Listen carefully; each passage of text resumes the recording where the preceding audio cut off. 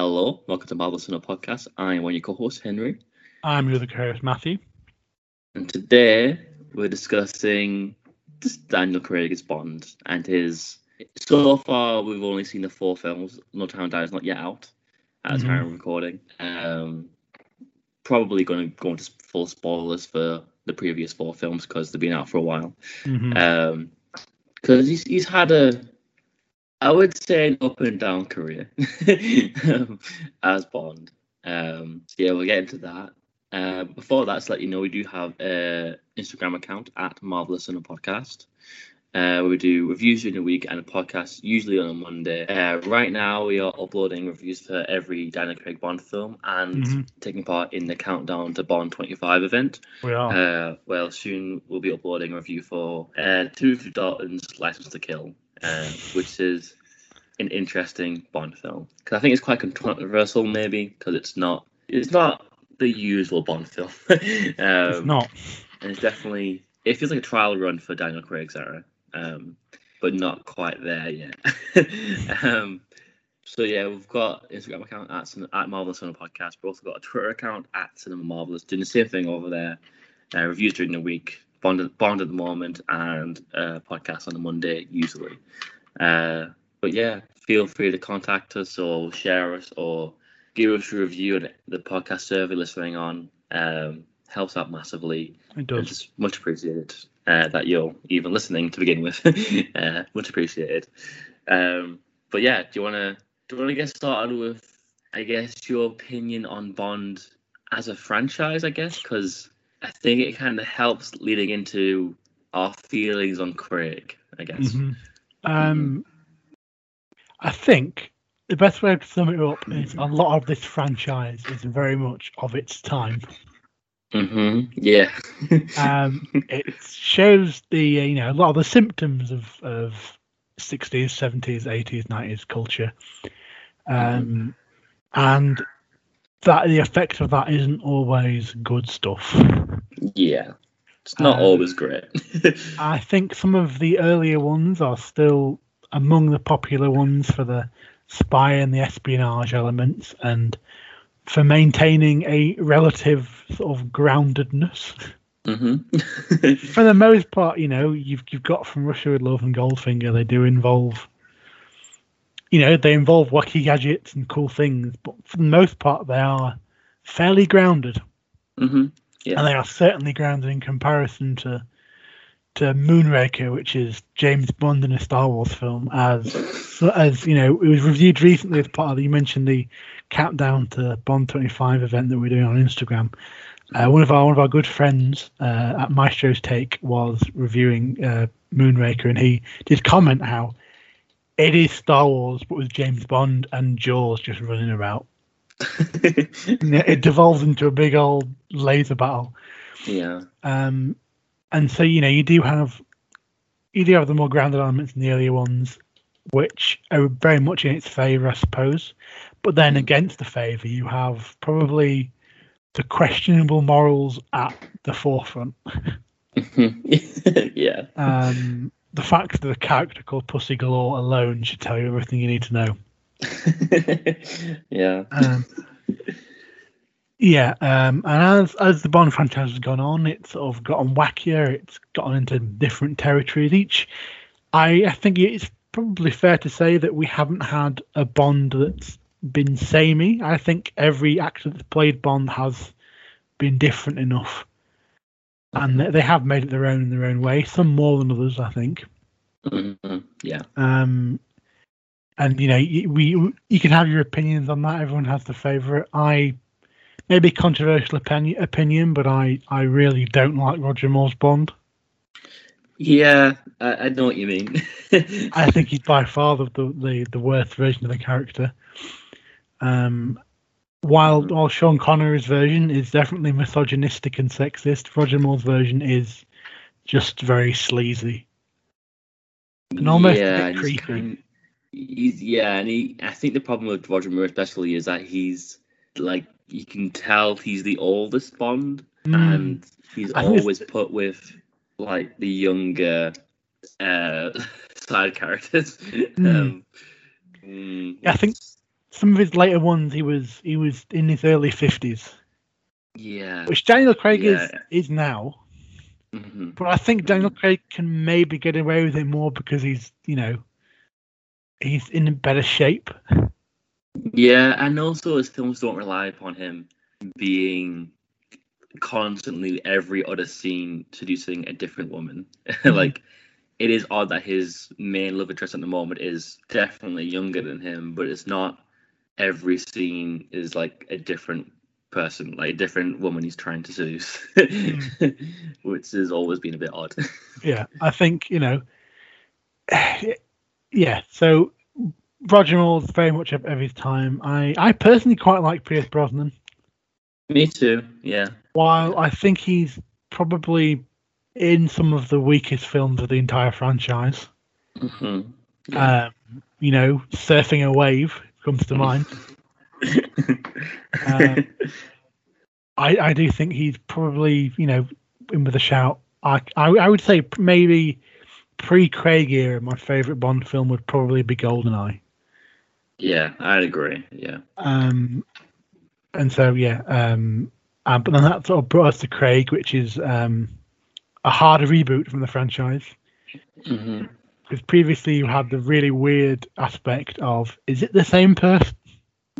Yeah, it was always like he's always got a dead wife that he mentions, but is it really the same wife?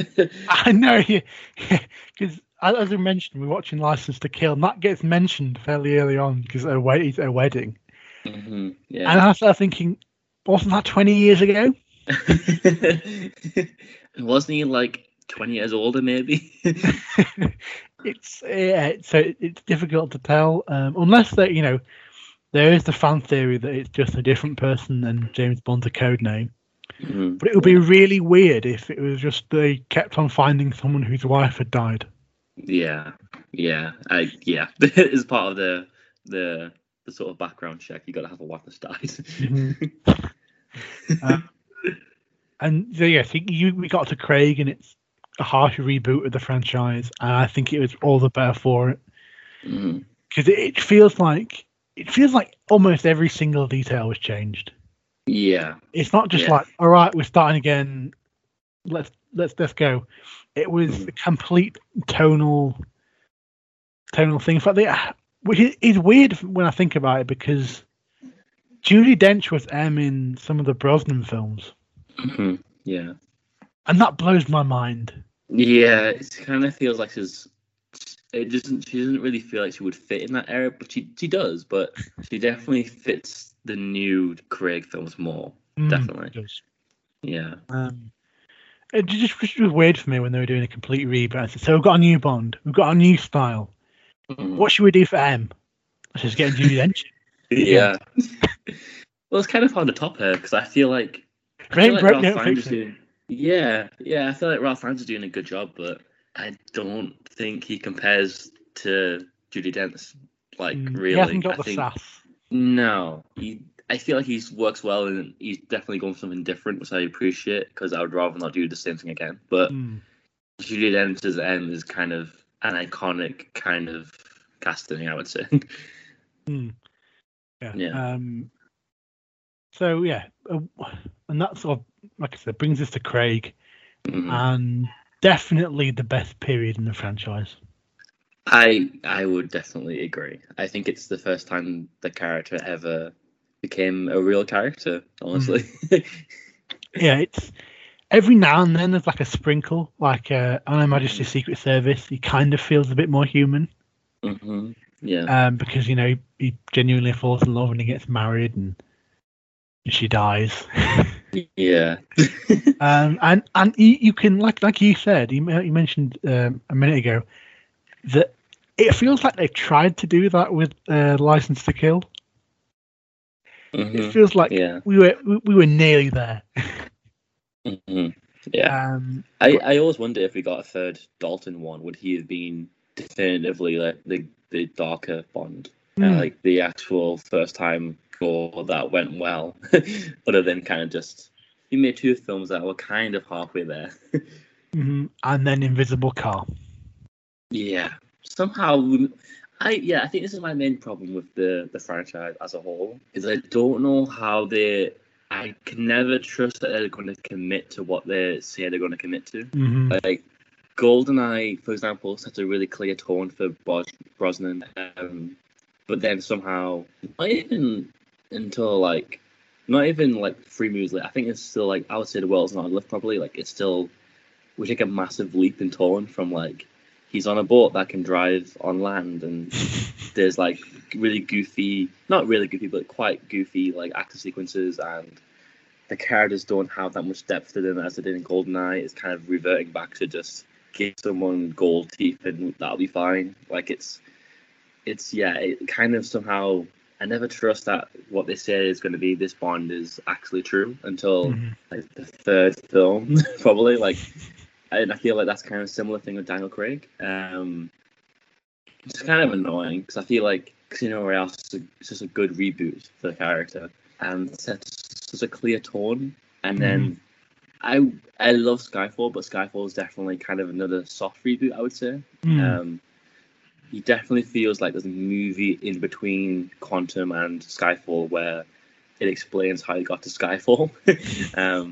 But I love Skyfall, but I think it goes too far with Spectre, where somehow the Bond that was promised as the rough Bond and kind of the one that isn't suave as much as the other ones is kind of the one that now is always wearing a suit, and he's always like wearing the best clothes ever. Wearing Casino Royale, he would wear like nice clothes, but it would be practical clothes, like it'd be a t-shirt, a Hawaiian shirt for one scene.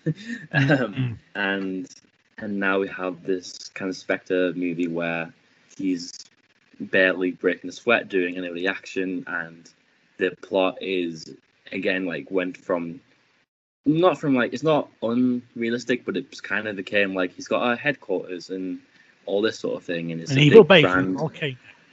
Yeah, like it's almost there, and it's like I didn't understand why we ever thought that the point of a reboot was to finally get back to the original at some point. Because I feel like that's what Bond and Daniel Craig has been for a while, and I don't think that was what it was meant to be. I feel like Martin Campbell made Casino Royale and was like, this is the new Bond for the new era. And then people, maybe audiences or the producers, took that as new Bond for a new era. But then at the end, when he says that line, Bond, James Bond, that's meant to be, he's finally going to be that Bond from the previous films again. And I never wanted that. And I feel like that's kind of been a mistake from Spectre's part. And I'm really interested to see how No Time to Die might go back to Casino Royale and kind of make a mixture between Skyfall and Casino Royale and not just we're doing the old thing again. It's kind of irritating.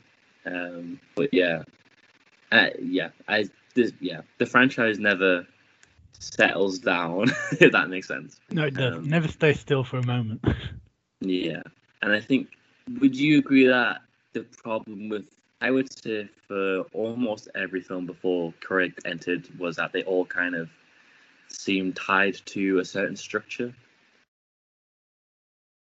Yeah, I think they almost all relied on, right, Bond, we're sending you here to do blah blah blah, and you're gonna do spy stuff.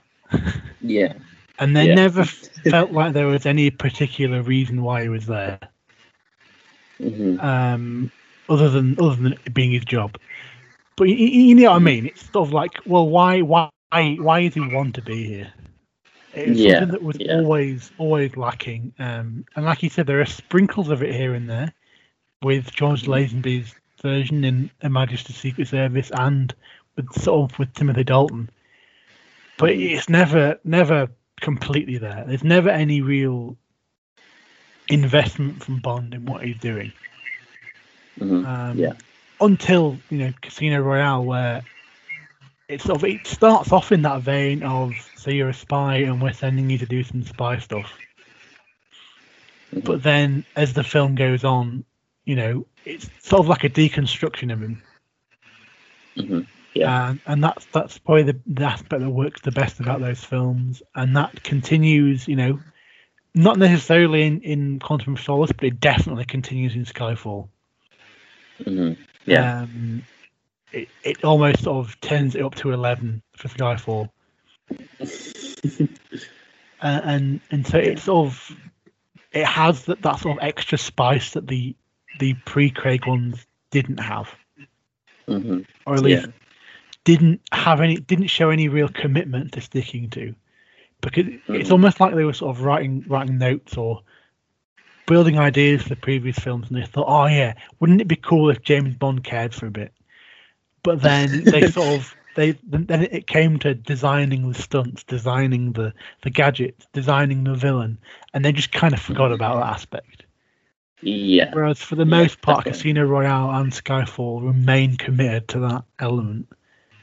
Mm-hmm. And then weirdly, Spectre seems committed to doing the opposite. Mm-hmm. It's really annoying to watch. I think there's having read your review, because having read your review, I'd say I am pretty much the similar score. I'd maybe give it a slightly higher rating for a few things here and there, but we're on the same page with it. Yeah. I understand things like trying to connect the villains, but making it more personal. But connecting the villains just doesn't work. Yeah, it's so. It feels like it's lying to me when it does it, and and I feel like it's just kind of. It means nothing. Like, it doesn't really mean anything. Like, nothing comes from it, and the villain who. It's like. I feel like Spectre is really like watching.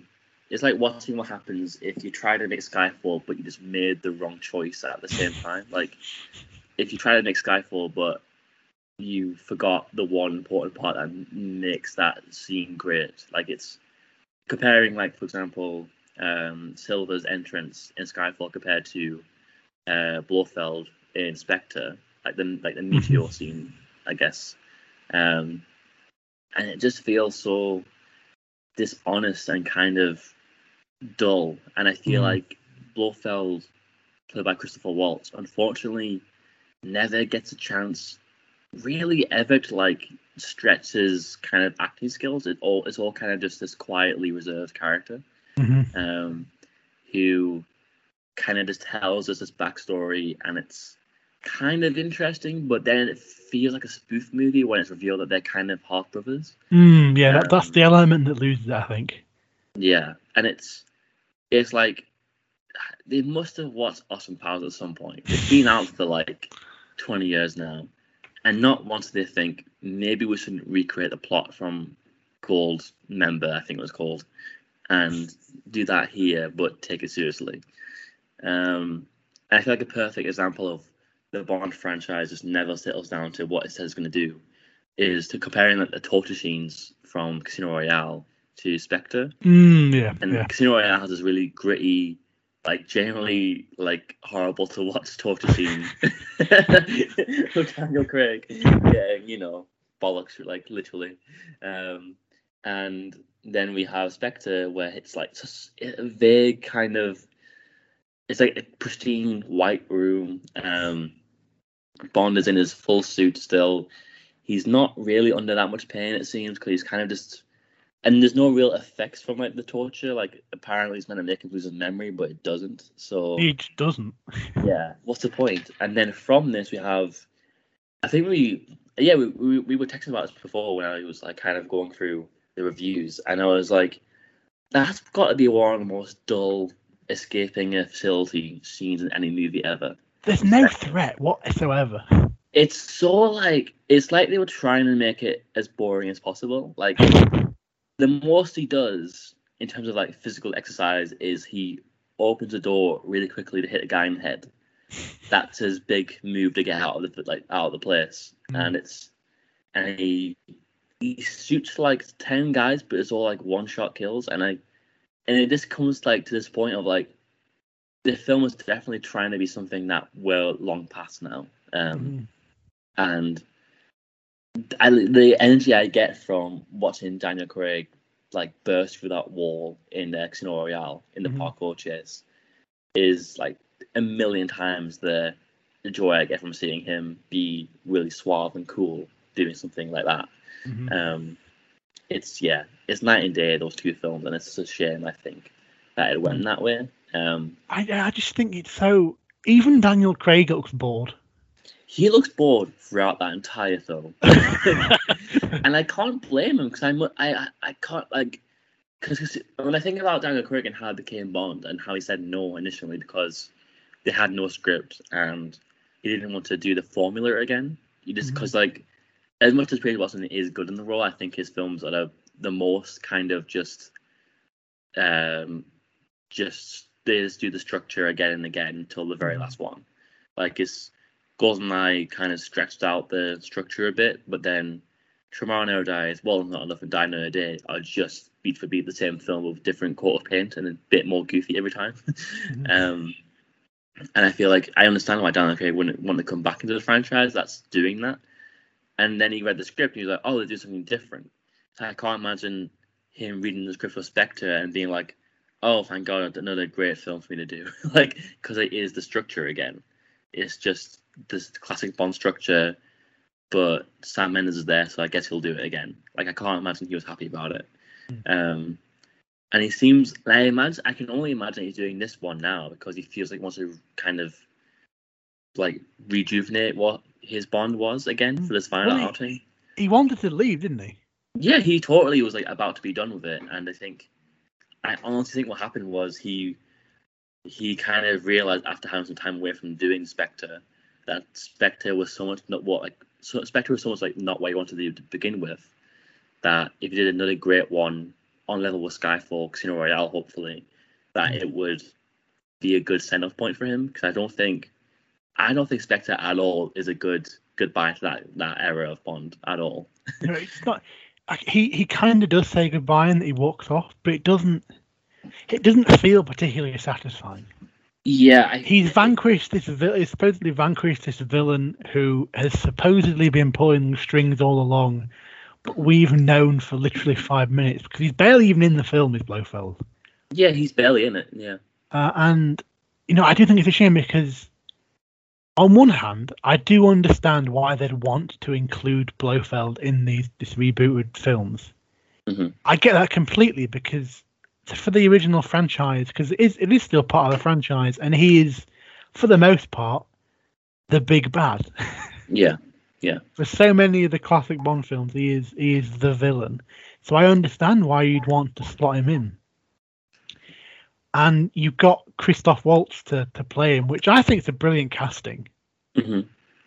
Christoph Waltz is a phenomenal actor, especially when it comes to villains. Yeah. Yet you don't give him anything to work with. But yeah, he gets nothing to do. I mean, I think he does remarkably well to not sound bored himself. Yeah, I think the perfect moment for me of that character is when he's like talking back to Bond behind that like glass, in like the last kind of set piece thing, which again is so dull to watch because it's literally just Bond kind of speed walks through a derelict building and kind of just does nothing. It's so weird. That's the finale of that film. But they kind of talk about how he's behind everything, and they're looking at each other from like from from each side of the glass, and it's just like I don't think the actors know what they're meant to be feeling at all. They kind of both just went for kind of annoyed at each other. Like it's just there's something about it, and I feel like there's one moment that I'm really happy that happened where Blofeld has like a little laugh to himself before he leaves the building. And I feel like that's the one moment where I was like, oh, he has other emotions to play. Like, oh, you can do that. And that's pretty much his last scene. So I'm just, and I feel like it's just a shame that, because if, like, the idea of the ending of Spectre sounds good. Like, he beats the big villain by not killing him, and he goes away in the sunset with a new love of his life that I never thought you'd have again after Vesper. Like, that idea sounds good, but the way that film kind of structures itself and the way that romance kind of develops is so half-hearted, I guess. It doesn't land at all. It just feels really false. Yeah, it's not a great ending, and I feel like it's a bit like of a betrayal of the character, honestly, because of what Casino Royale and Skyfall and even Quantum did for the character to begin with. Yeah. Yeah, and one sort of, and as well, one thing that sort of just came to me was that I think I remember every time I've seen I have sighed when the white cat jumps onto Blofeld's lap. yeah. Because it's one of them things. It's like the watch with the laser beam in it, or the car with an ejector seat, or it's just kind of it's a symptom of an era of Bond which is done. Yeah. Like, I get why you'd want to bring Blofeld in and modernize Blofeld because he is a character and he is important to the story of Bond. He's not like a style thing or a piece of iconography. He is a character that could have relevance to the plot. But the cat, I can't even get so annoyed about a cat. But it's just a kind of thing where you're paying homage to these films which I never liked. Yeah. I know other people do, because Bond films they do have a great following. Even the older ones that we're not keen on, they do. But I don't think there's anyone in sort of the general audience that wants to go there again. Yeah.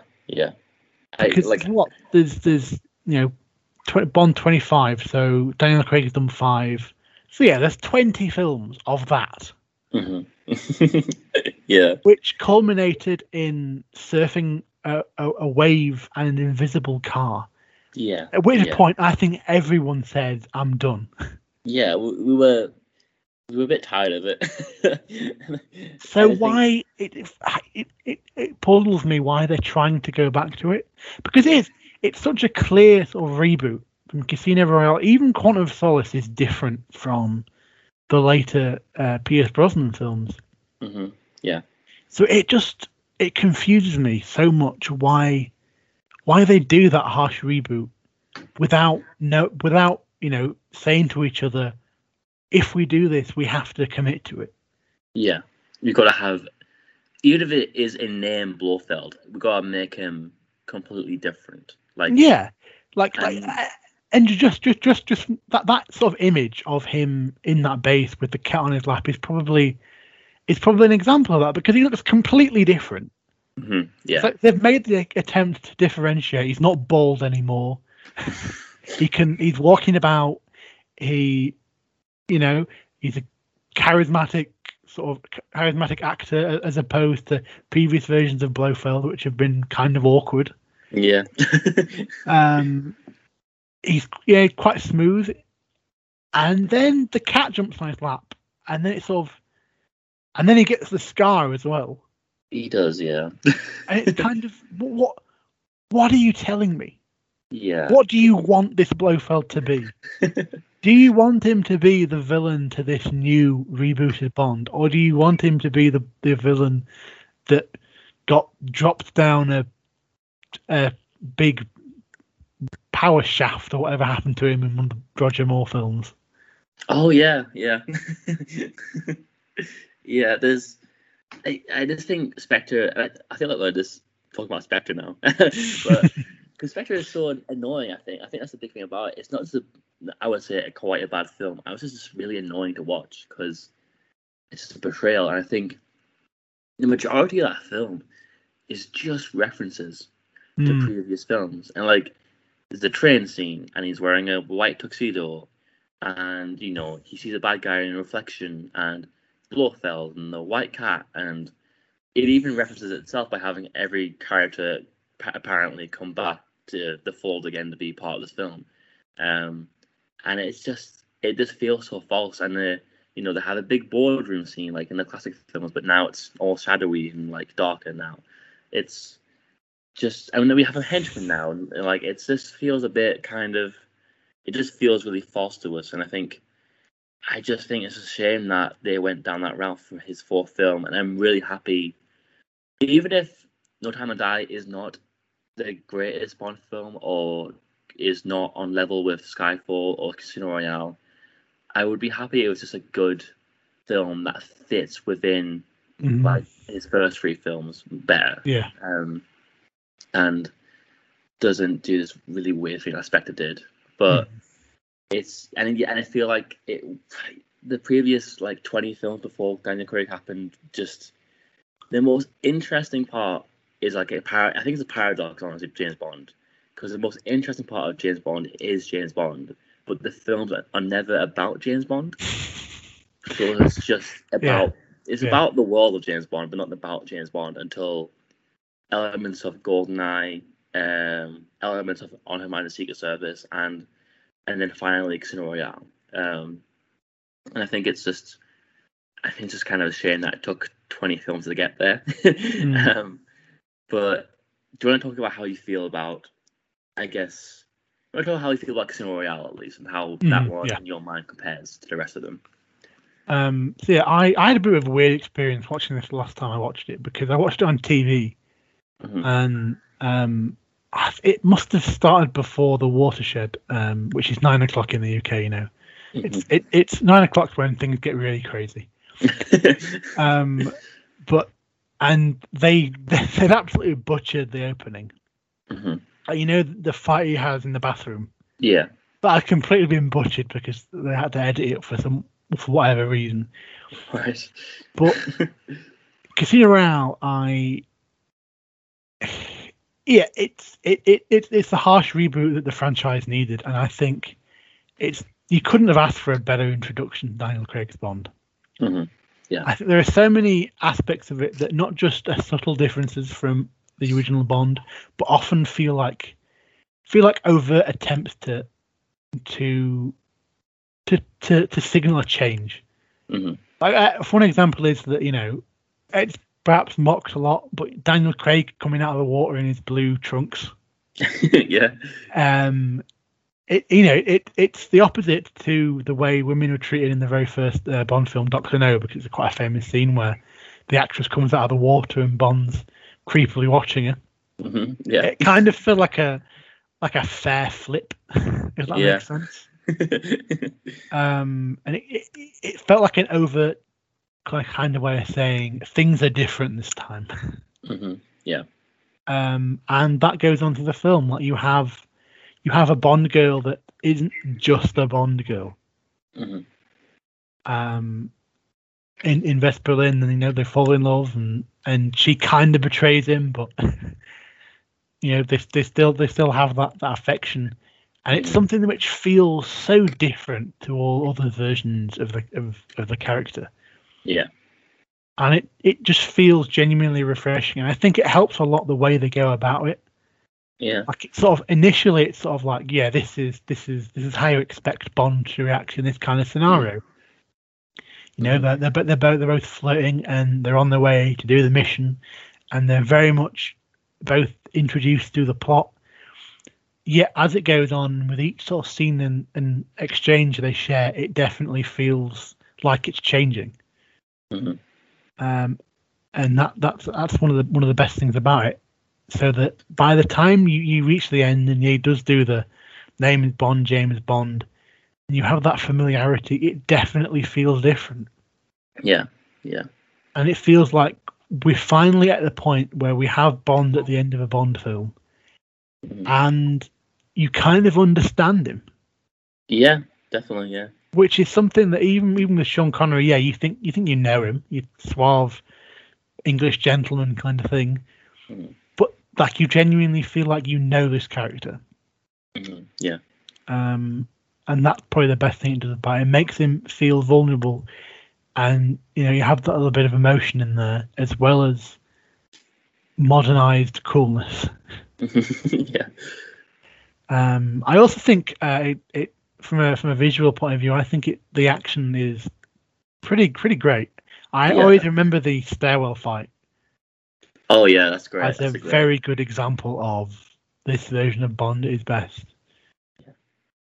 Yeah. So what would your general thoughts on it be?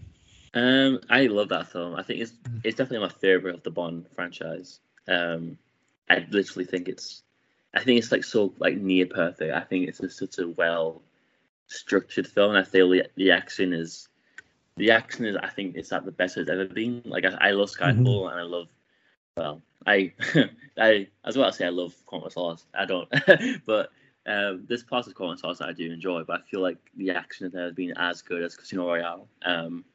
I feel like that opening parkour chase, and even just like the opening black and white like bathroom fight is that by itself is so kind of different and raw and just kind of nice to see the Bond character be put through something actually like strenuous. It's like this ain't your grandma's James Bond. Yeah, like I think it's funny. Like I always think this, and I think I've heard people say it before as well. That when I think about Daniel Craig, and you think about him being put in a room with every other James Bond, he would kill them all in like 10 seconds.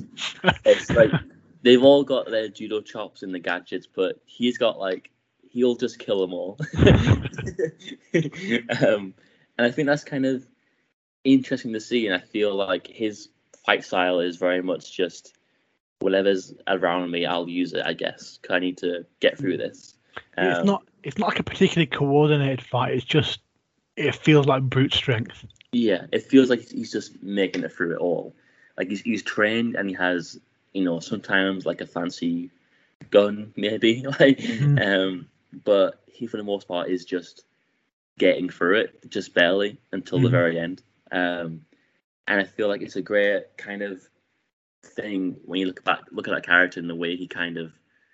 I literally think that screenplay for Casino Royale is so perfect because there's a lot of action sequences, especially in the beginning. They're all very much used to kind of establish what this Bond is. Like there's a lot of action within the character, like a lot of character within the action. Sorry. I mean, a perfect example is definitely like that almost iconic thing of the parkour guy going through the tiny little slit in the wall, and then Daniel Craig just busts through the wall and he just looks so like done with it all. And I think that kind of sets the standard for what this guy is, and I think I just love watching that character, and I love watching how he evolves from act to act in that film. It's a film with I would say probably 4 acts in that film, and it goes from this character who is a total brute who just kills for the sake of killing. And again, he kind of does use women in that kind of old James Bond way at the beginning, and at least in a way that is different in the sense that he's not interested in the women. He's more kind of, he knows that he's just using them. Like he leaves the woman after like 2 seconds to do the plot, essentially. And then from that, we see him kind of meet Vesper, and we see that kind of slowly break down. And I think it kind of is best exemplified in my favorite scene in the entire franchise. I think is when they like share that shower together, and it's not sexual. It's not kind of this could lead somewhere. This is a scene about them becoming more romantic. It's literally just Bond realizing that not everyone is like him, and realizing people. There's a world outside of just his kind of one-track mind of the usual plot he's trying to destroy. Like he's not, and I think going from that, it's definitely easily the best Bond like relationship I think ever. It feels like it was actually like a real romance, and I feel like that's the best thing about that film. Like there's a real romance at the center, and not just unfortunately like kind of what the majority of the franchise is with kind of a fling. Like that's what it kind of feels like for the most part. And this film does not have that at all. It's like a full-on romance. And yeah, I love the majority of this film. I think it's just so like a great. It's a perfect prequel kind of reboot situation. And yeah, I think going forward, Quantum kind of takes what Casino Royale was doing and takes it too far. Because I feel like Quantum kind of went, oh, so this Bond is more like Jason Bourne. He's more kind of less gadgety, more kind of the villain is a terrorist and not some, person in an ice palace. Like it's like a real kind of down to earth threat, and they kind of went, okay, let's take those elements and let's make the most grounded, character centric Bond film ever. And they kind of forgot to make it interesting. And they kind of just, and I feel like the big issue is definitely the action. I feel like unfortunately Quantum of Solace went, oh yeah, Casino Royale has like these kind of quick cutted, kind of really intense fight sequences, but they ignored the part where, at the very least, Casino Royale set the stage very clearly for every sequence. Whereas Quantum of Solace is I feel like the perfect example of this is the opening car chase, where for the most part it's just kind of individual images of, you suppose it's action, but you don't really know what's happening until the very end. It's kind of a shame for that film, but and I think you would agree. Would you say that you at least prefer Quantum over Spectre? I actually think that's quite difficult because to me, thinking about it, I do think that Quantum of Solace feels different. It feels like there's a change between Casino Royale and Quantum. I can't quite put my finger on why. I think like you said, it's to do with the action sequences and the way it looks. But to me, that difference isn't there between Skyfall and Spectre. Yeah. Like, I feel like tonally, Spectre does blend to Skyfall very well, for the most part. Kind of, yeah. Whereas Quantum of Solace feels a lot more all over the place. It does, yeah. I feel like it kind of goes too far into like Bond is on a revenge mission. Like, I see some of the logic behind it in that we've got Casino Royale and we've got this solid Bond reboot with very, very good Bond reboot. But now we want to go bigger, which I understand because that's what you want for a sequel in a way. Yeah. You want to step it up in all sorts of aspects, and I think they do try and do that. They do it with the revenge side, and they also do it with the plot as well. But I just don't think it completely works because you have the two best films from Craig's era are Casino Royale and Skyfall, and they both benefit best from being a relatively contained plot. Yeah, definitely. Casino Royale is almost, I don't know, maybe even more than a third of that film is set at the casino. Yeah. They don't really leave for a good portion of the film, and I think it benefits immensely from that. Because some of the weaker Bond films they're all over the place, and it's difficult to follow because one minute you're in Cairo, the next you're in Buenos Aires, the next you're in some alpine resort. Yeah. And all within one film. I do think Spectre is particularly guilty of that. Yeah. But you have Casino Royale, you're in one place, and it sort of feels jarring to then go to Quantum of Solace, and we are kind of all over the place. Yeah. We're driving about. There's a lot of different locations, and I do think that. Yeah, I think I would agree. I think Casino Royale does retain more of an interesting Bond story than Skyfall. No, not Skyfall, than Spectre does, because I'm ultimately more interested in how Bond goes about this revenge story than whatever happens in Spectre. Yeah, yeah, I totally agree. I think the interesting thing about Quantum of Solace for me is that it kind of it does feel like an epilogue to a different film. Like it feels like it's trying to be Casino Royale. What happened next? Like it feels more like that than an actual full-on sequel. Which of course we know happened for like reasons outside of the control of the people. It was more to do with the writer's strike and a time crunch of making the film, which led to it being more of a Casino Royale, but what happens at the end, like kind of sort of thing. And I feel like at least Quantum of Solace is like a 1 hour 40-minute movie, and I feel like at least it gets through it, and at least it kind of doesn't expand too much in terms of scale to the point where we're just kind of thinking about what's the villain's plan, which is what I'm thinking for the most part in Spectre. Like, I don't get it, what's happening. Like, it's something to do with information and technology, and the actor who played, I think his name's Andrew Scott, maybe, the actor who played Moriarty in Sherlock is doing something in the offices. Like, it's all incredibly vague and not really well displayed. It's all kind of just like, it feels like Skyfall, but they forgot to make it clear. Like, Skyfall is very much, the main theme of that film is very much within that entire narrative of all of us is new. But Spectre kind of just says that we're doing it, but doesn't really make clear why or what it means for the characters. It's just sort of, there's a new building opposite MI6 and it's called the C building. I don't know. It's just really weird and odd, and it does not work at all. And I feel like after Skyfall, which I love being kind of set at the home of James Bond, I love that the film was in England for the most part, in London, and then literally the home of James Bond and Skyfall. I love that for the most part, and I think it's great for that film. But I think going from that to the next film being kind of just like, oh yeah, everyone's back and they're all doing their part, and Q's doing his hacking thing, and the new M is doing his job in London, and it's all very much, we have a subplot where we're just staying in London and doing the same thing again. It was, it's just an odd kind of tone change.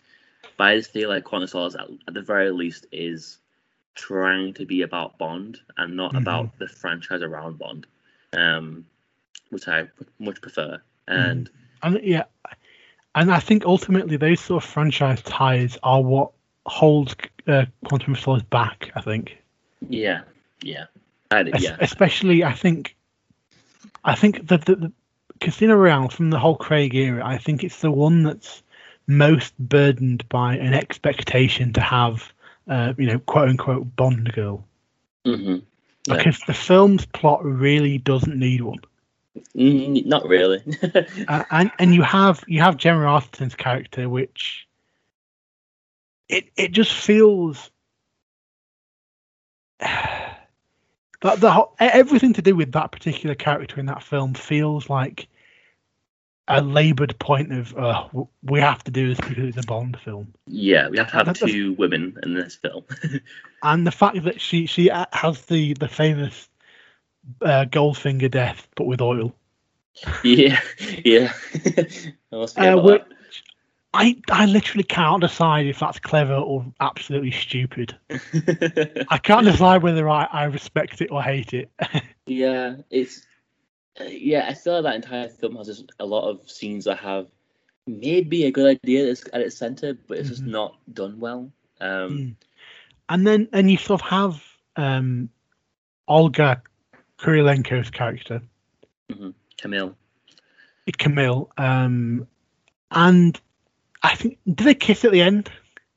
They do, but it's very much kind of a goodbye kiss, not like a romantic kiss. Yeah, and it's very much to me that I think she really works in the film. But again, it feels like the film is burdened by this idea of having to have a Bond girl. Yeah. Like, I think, I do genuinely think it's a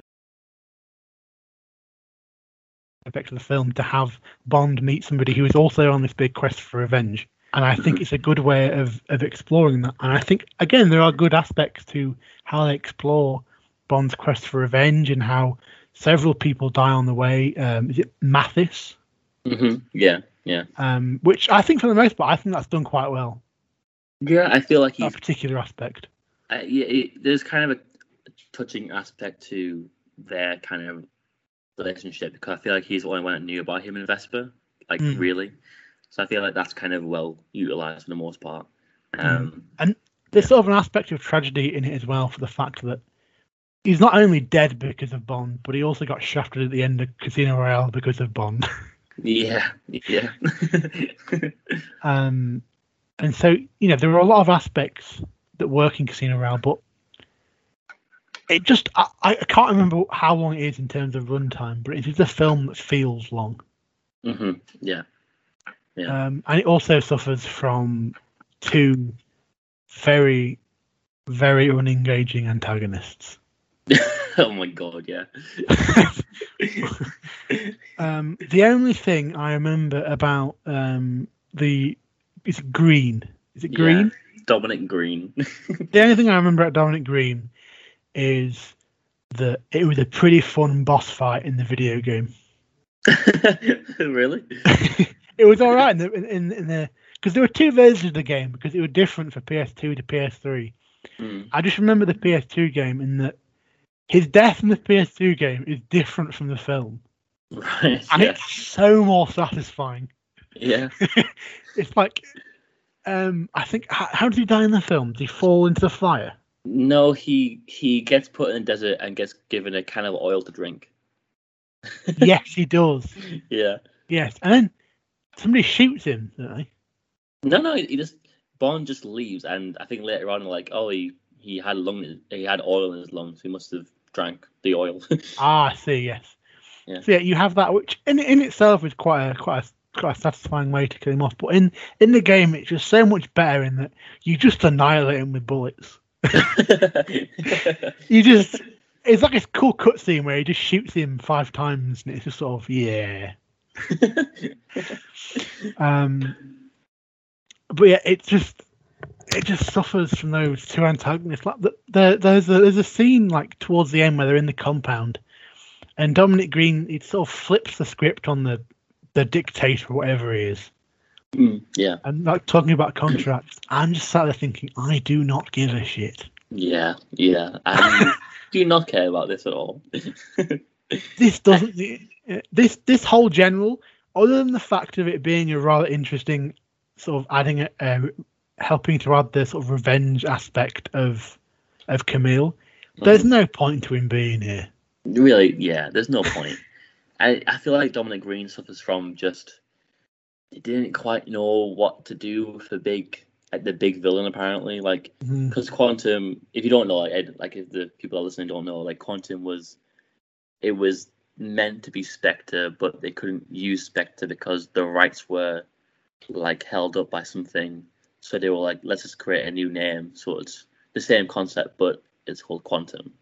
So, and then they had 2 years to make this film. Well, probably less to make this film with a writer's strike. And I think they were just like, we don't know how to make a big bad, and it just kind of ends up being a guy who. I mean, I think the perfect example as a way he's introduced is he's just sitting down in a little warehouse. And he's just sort of he's doing like a painting, and he's so not threatening at all.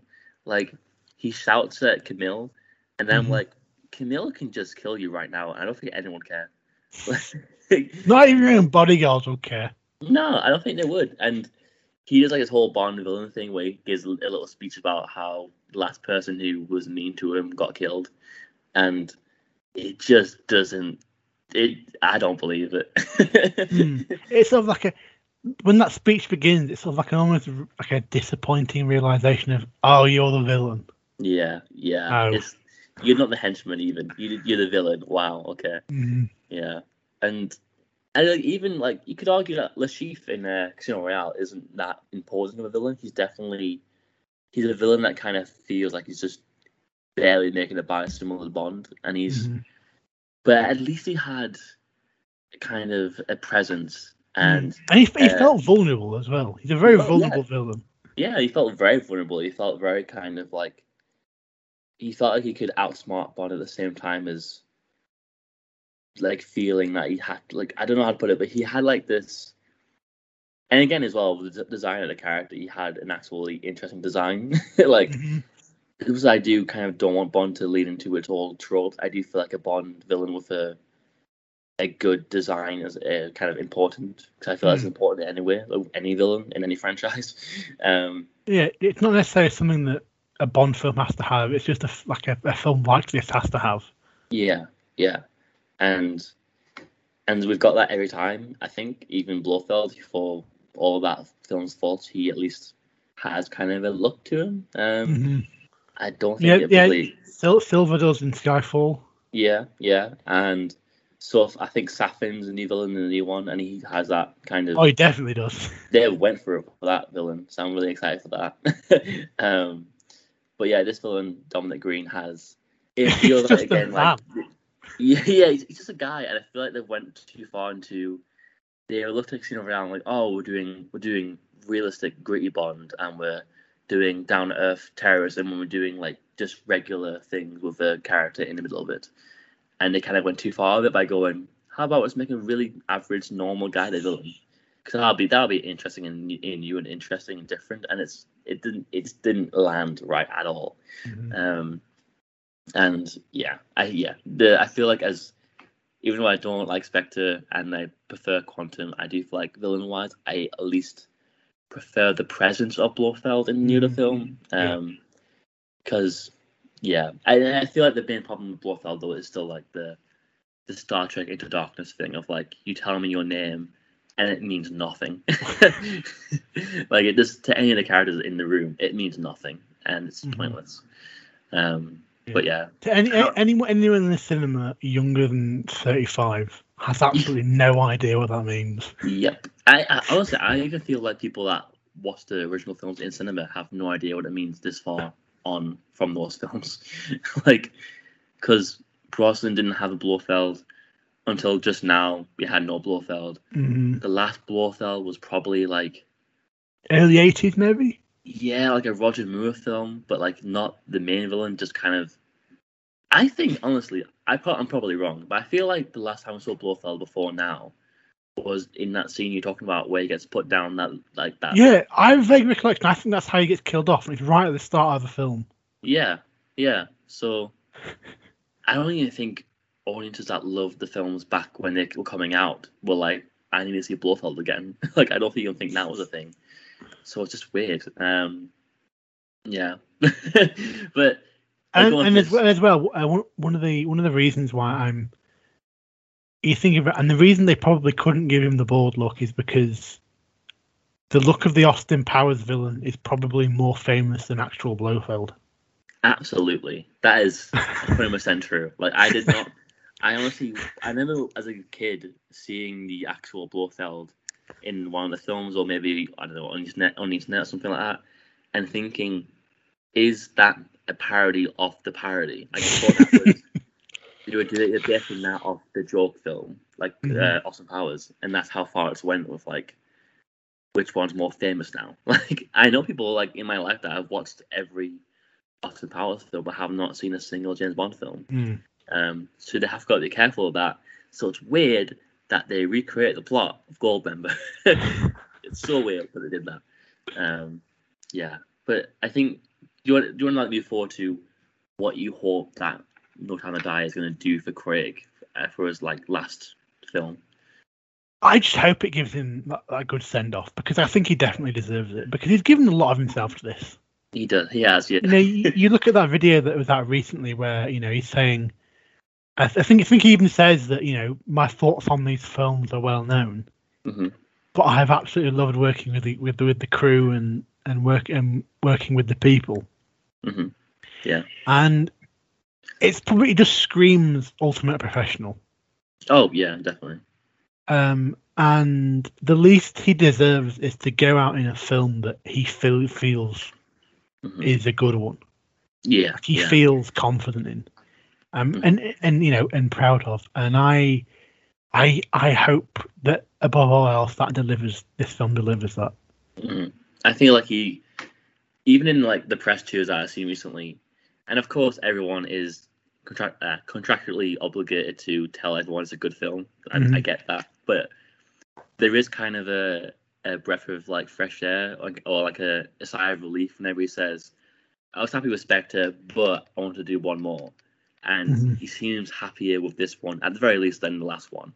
So I'm really looking forward to that. And I think I've always been saying this for the past year now because the film's been delayed so many times, but I'm just really excited to see a Bond film where they know going in that's the last one. Because I don't think we haven't had that ever before. Like Sean Connery's last one was never really planned to be his last one. The way Sean Connery left was weird because it was sort of he did what would have been his last one, and then George Lazenby did it, and then Sean Connery came back. Yeah. And then he went away again, and then he came back 10 years later and did the remake of Thunderball or whatever. Yeah. It's so weird when I think about it. and so it's interesting to have that. And I think this is probably the only time we can go into a film with the idea of maybe they'll kill Bond off. Yeah, that is possible. Like, it is like a real possibility. I don't think it will happen, but it's weird that it could happen. Like, and I just want to see what people behind Bond do, especially the producers that have been doing these films for so long. What they do for the first time ever, knowing that this is the last one for an actor. Because I was watching. I was watching the Graham Norton interview with Daniel Craig and like the entire cast of the new one. And it was kind of weird watching them all go. Like at the very end of the interview, kind of be like, "You've been a great Bond, and you've done a great job, and we loved you as a character, and it's sad to see you go, but it's a great film and goodbye." And it was weird to have like everyone know it's the last. I don't know what it is about it, but I feel like the Bond franchise obviously will continue, but I think so far we're so used to franchises always continuing, like with the actors doing it still. Like the Avengers, for example, like we always know that it's going to continue, but we never knew going in that for Robert Downey Jr. It's the last one, and that's the big deal of the film. And I just feel like it's interesting to see everyone kind of be like going to this film thinking, oh, it's the last one of this Bond who's been, I think now officially the longest running Bond ever. I think. Yeah. Because it's been like 14, 15 years now. He's only made 5 films. Yeah. He's only made 5 films, but like those 5 films have been over that many years compared to Sean Connery who made one every year. It also feels weird in that each film is like it's longer since the last one. I think when I was looking at the years when I was doing the reviews, it's 2006 to 2008 for Casino Royale to Quantum of Solace. Then I think it's 4 years to Skyfall. Yeah. Then maybe it might be back down to 3 to Spectre, and now it's been 6. 6 years, yeah. Mainly because 2 of those years were filled with, please come back, Daniel. Yeah. Yeah, it was up in the air for so long. And then there was like we were messaging the other day, and we were texting the other day. For a good year of that, this film was going to be directed by Danny Boyle. Yeah. I totally forgot about that as well. And yes, it is weird to go in knowing that it's last, and as well, obviously not looking too much to the future because we're looking forward to this one at the moment. But it's also weird to think about what they're going to do with this Bond franchise now, given that in the past they've been able to get away with recasting and doing this weird thing where it's the same character with a different actor, and they've got away with it because they did it that many times. But to do it now in the current universe where this Bond has had an arc. Yep. Yeah, there's a definite beginning, which was a completely fresh start, and the Bonds had a definitive end. In this severely more grounded and definitely more interconnected, because the films definitely follow each other significantly more than any of the other Bonds have done before. Yep, absolutely, yeah. And think if Bond is gone, and they obviously will want to continue the Bond franchise, what do they do? Yeah, and the thing is, they can't even go by the old it's a code name thing because Skyfall had the confirmation that it is his real name because it had his parents' gravestones. So, and I think the weirdest part would be to see Ralph Fiennes' M and Ben Whishaw's Q and all that in the new ones without Daniel Craig. Yeah, it would. They always represented like good foils around Daniel Craig. Yeah, they felt like they were built around him. Yeah, I don't know what they're gonna do because I feel like they've either got to really do an awkward, quick explanation, or either ignore it, or do an entire recast of the entire cast, no more Ralph Fiennes or anything like that. which would be a shame because they've literally just got started with the franchise. Mhm. It's so weird that the next film was not going to have him in it, but also, what does that mean? Because for the first time ever, these films are actually like connected. It's weird, yeah. Unless they just have him finish his story, and they do genuinely continue and have someone like Lashana Lynch take over in the lead role. Yeah, they could be doing that. We don't know yet. Because I'm not exactly sure on what they've said, but have they confirmed that Lashana Lynch is 007? I don't know. I don't know. But yeah, and obviously it comes sort of following what Daniel Craig said recently about he doesn't think a woman should be James Bond because women deserve to have as equally good characters written originally. Yeah, I remember reading that headline and kind of having a moment of, oh god, no, not Daniel, not Daniel. Yeah, I was the same. Yeah, and then I read the actual explanation. I was like, okay, that makes sense. It's like, oh, that's a relief. He's turned it around. Yeah, because I realized recently that I love Daniel Craig as just a person.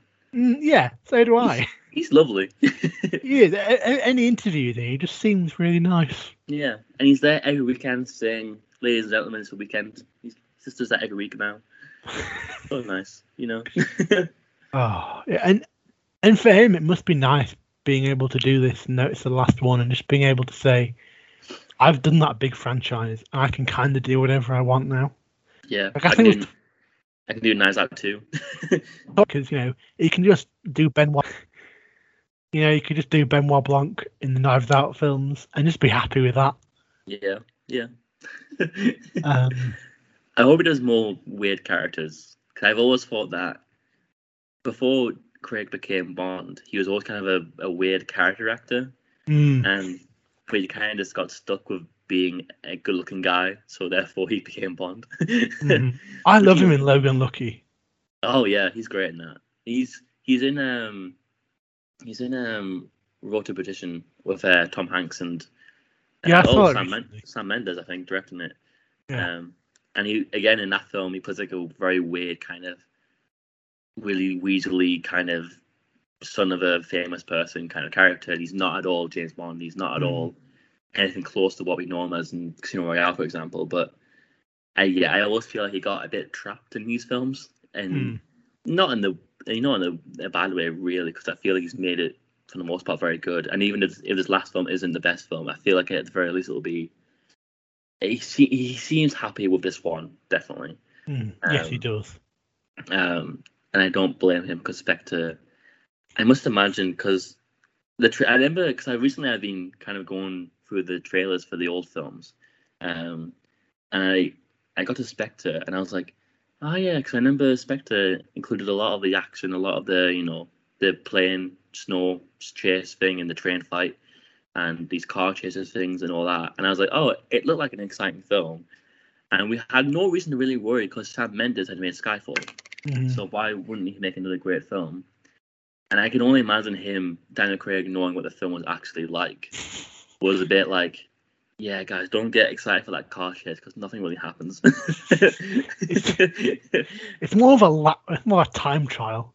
Yeah, it's more like, and I feel like what's even more boring about that entire sequence is that it's an empty street. Like, it's just no one's around. Like, it's just an empty midnight Rome. Like, it's just not interesting at all. And Bond just kind of presses some buttons at some point, and Spectre.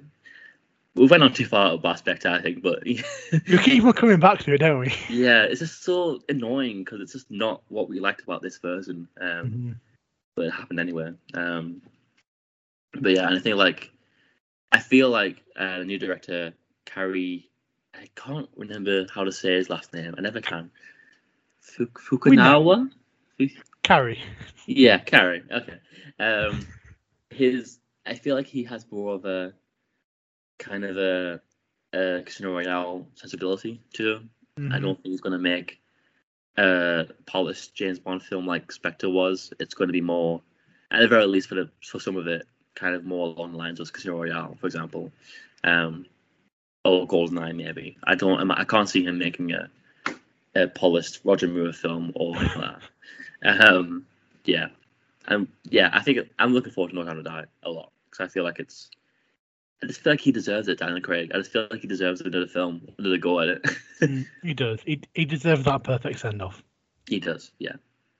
Would you say that he was the best Bond? I would, yeah. I think even if No Time to Die isn't as good as we're hoping it is, I still think nothing could change the fact that he's pretty cemented as the best Bond. Yeah, even in Spectre, where he, like we said before, he looks bored in that film, but he still somehow plays off what he's being forced to play off quite well, I would say. He does. It's kind of unfortunate he's doing what he never wanted to do with the character, but he still plays it quite well. And I feel like I always thought this as well. I feel like the previous Bond actors were always good at something specific, but never allowed to do that specific thing very well. Like Sean Connery was very, very good at being like the suave kind of guy, but the films never let him outside of it never let him do that properly. And I feel like probably the worst one for this, even though I do like him a lot, is Pierce Brosnan. He kind of feels like he's good at everything that a Bond actor should be good at, but not the best at something a Bond actor should be good at. If that makes sense. Like I think that's very fair. Yeah, he's the best. He's like a good-looking one. He's also the action guy. He's also kind of emotional. He's also kind of suave, but he's never the most action oriented. He's never the most suave. He's always kind of like an even playing field. Just kind of a pretty good Bond. Like, and I do like him a lot, but I just feel like every actor before this has always been chained down by the franchise around them, rather than just the actor leads the tone, which is what I think Daniel Craig managed to do.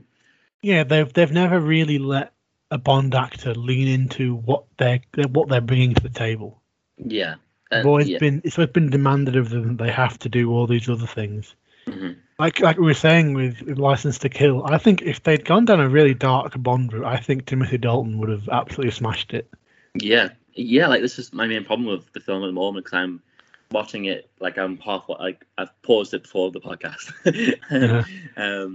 and my main problem with it is the fact that Timothy Dalton is trying really hard to do something different, but the film starts off quite grounded and quite well, and then just keeps on expanding beyond like what it needs to be doing completely. Like it's just more plot lines and more characters and more Bond girls and all this sort of thing, and it feels like Timothy Dalton's just trying madly to like make it not that film. Like he's trying to make it something interesting about Bond, but it's just not quite happening.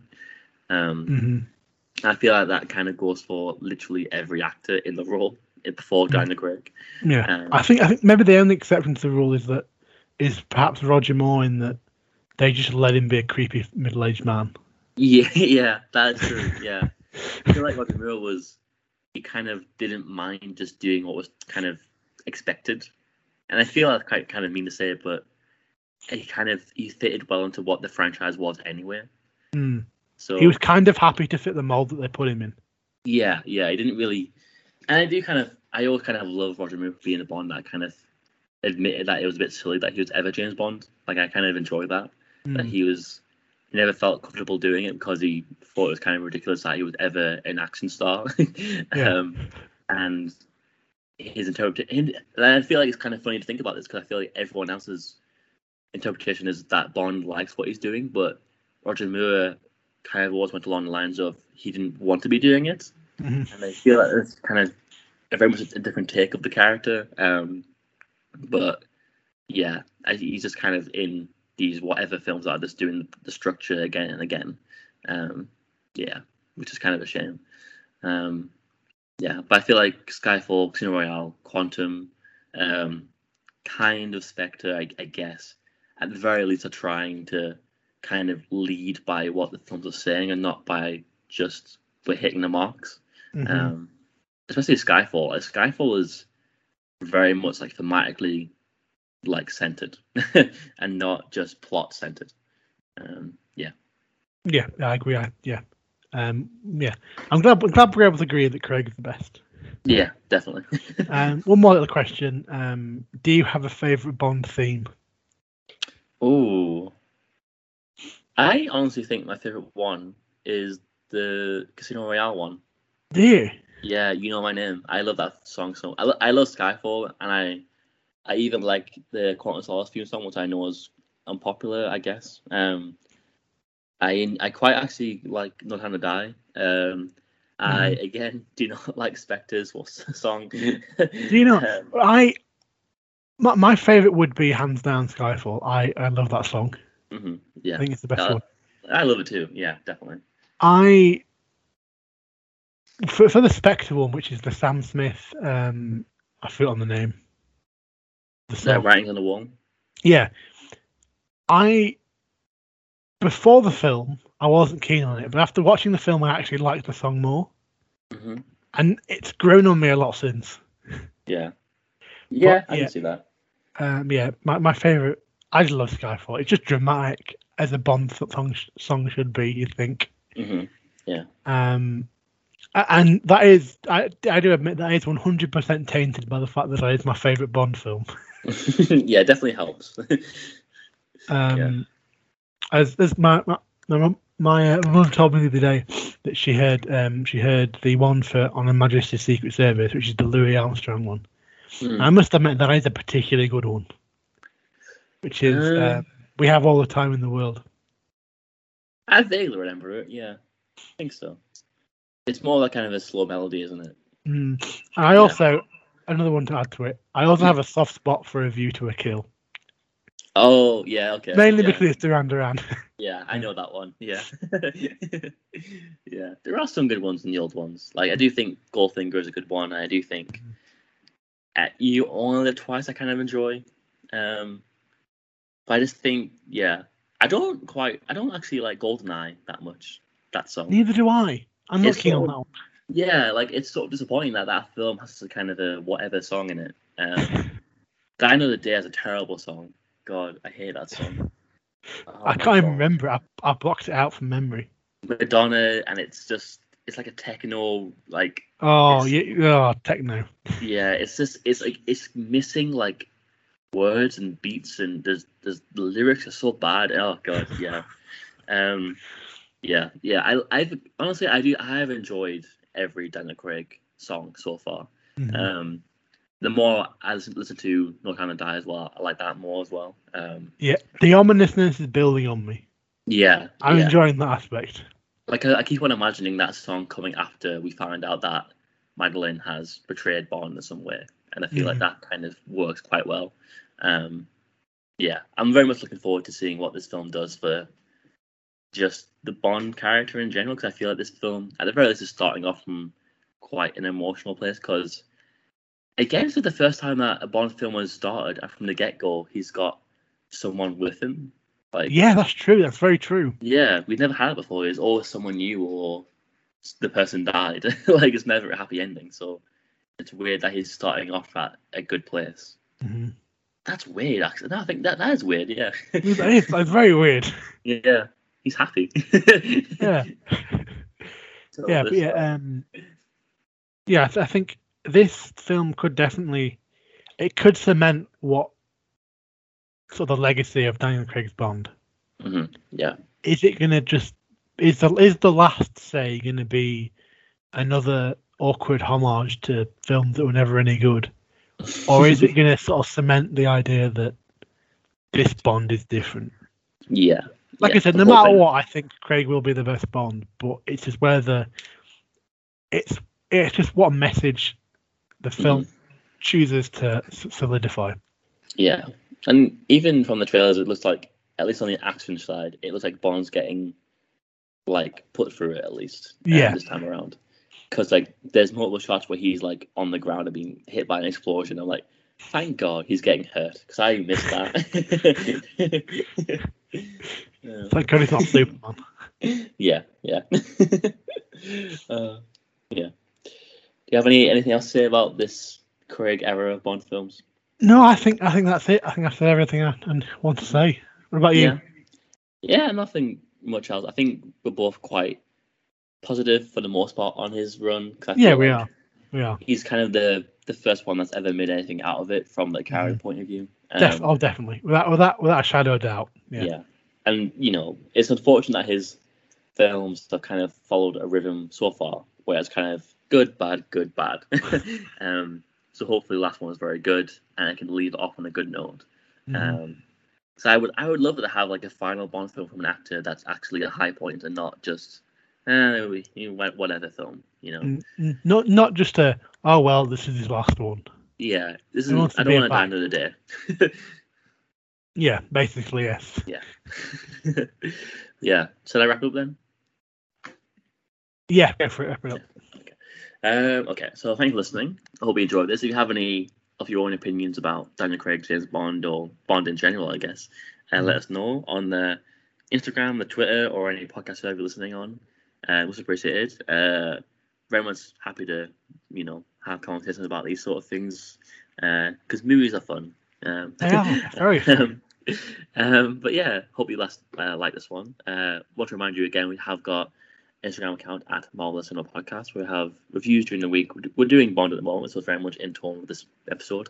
And podcast during the week as well, usually a Monday. And we also have a Twitter account at Cinema Marvelous. Doing the same thing over there, just a podcast every week on a Monday, usually, and reviews coming out during the week. Yeah, so I hope you enjoyed this one, and thanks for listening. Goodbye. Thank you for listening. Goodbye.